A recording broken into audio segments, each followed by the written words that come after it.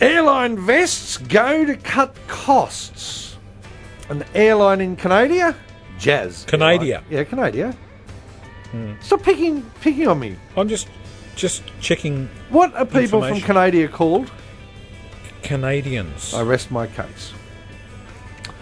Jazz Airlines is going to remove the life vests from its planes to cut weight and therefore reduce fuel costs. Now, I don't know about you, Fishy, when the last time you were on a plane, but in the safety demonstration, they've always got the little chickie babe in the middle of the aisle, or the video, or the man. Oh, I don't like.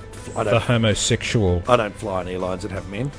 Yes, you do. You were with me when we went to Melbourne. Once we flew back with Virgin. There was men on and it was a homosexual. Probably that cracked onto you and nailed me, in fairness. Nailed the best 60 seconds of his life, let me tell you. Anyway, thanks for reminding me of that horrific event. They traditionally do the little in-flight demonstration of the safety, because safety is their number one priority. Is it really? Well, that's what they claim. I personally think that's a load of codswald, because making a profit's their number one priority. I would have said profit. Yeah, I would have said profit. Anyway, they do the oxygen mask falling out of the ceiling, the exits, and then they do the life vest. Now, boys and girls, listener, let's just think about this for a minute. You're in a steel tube at 40,000 feet. They give you this safety demonstration, at which point they explain that you put the life jacket over your head, you tie it around your waist, and clasp it with the little buckle thing at the front of your person. At the appropriate time, following the directions of the crew, you will inflate your life vest when you leave the plane. This is after it's crashed into the ocean. After it's crashed, yep. We're coming to that. And when you hit the water, of course, you've inflated it, but should it not inflate correctly, there's a little red tube on either side of your mouth or either side of your neck where you can just lean over a little bit, blow in a little bit of extra. And of course, there is also a whistle and light to attract attention. Now, let's just pick a typical plane crash, shall we? Perhaps TWA 800 out of New York a few years ago, that blew up in the middle of the sky and then plummeted some 40,000 feet in a flaming wreckage that spread across some 15 square miles of ocean. That lit up the night sky. Correct. Now, I'm thinking that if somebody hasn't noticed the flaming wreckage burning on the way down and then smashing into the water, covering 15 square miles, of which there's flaming flames all over the water, they ain't going to notice a fucking light and a whistle. If they've heard the plane go, boomer, they're probably not going to hear you going, because you're not going to be able to blow properly because you're in the water. Yeah. So I really... The whistle's good, by the way, for attracting sharks. Yes, that's also handy. So I really don't see that it's that big a deal that they take the life vests off the plane. Of course, your seat can be used as a flotation device. Or a toilet. I was going to say, if the plane crashes, it's going to be used as a toilet. So I really don't see that it's a big panic that they're going to take the life vests off this airline, particularly since it's a transnational carrier and it doesn't actually fly over the oceans.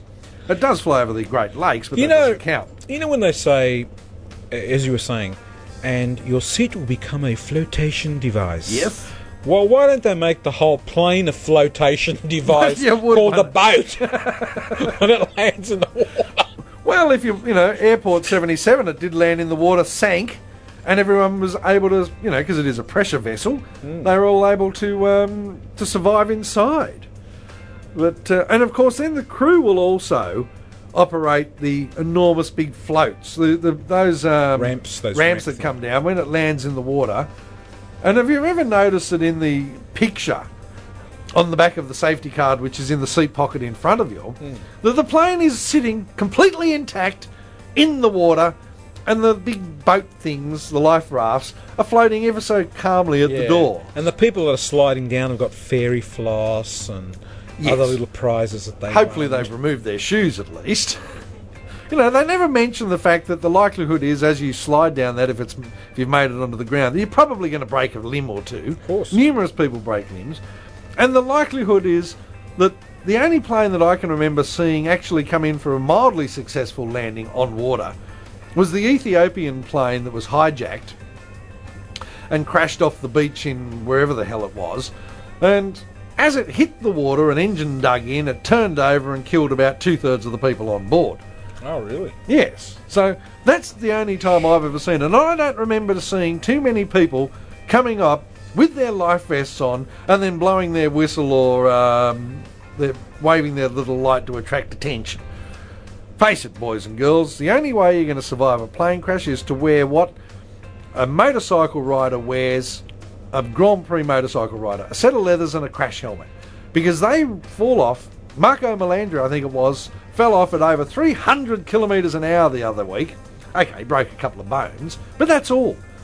Well, actually he did a bit more damage than that, but on the whole, when they fall off, they just slide. So my suggestion to you, listener, is when you're about to be in a plane crash, go to the back of the plane, stand at the door, open the door, and just as the front of the plane hits the ground, or the belly of the plane hits the ground, casually step out, lay down on your back, and slide along in your leathers with your crash helmet on, safe as houses, you will survive. Can you tuck and roll?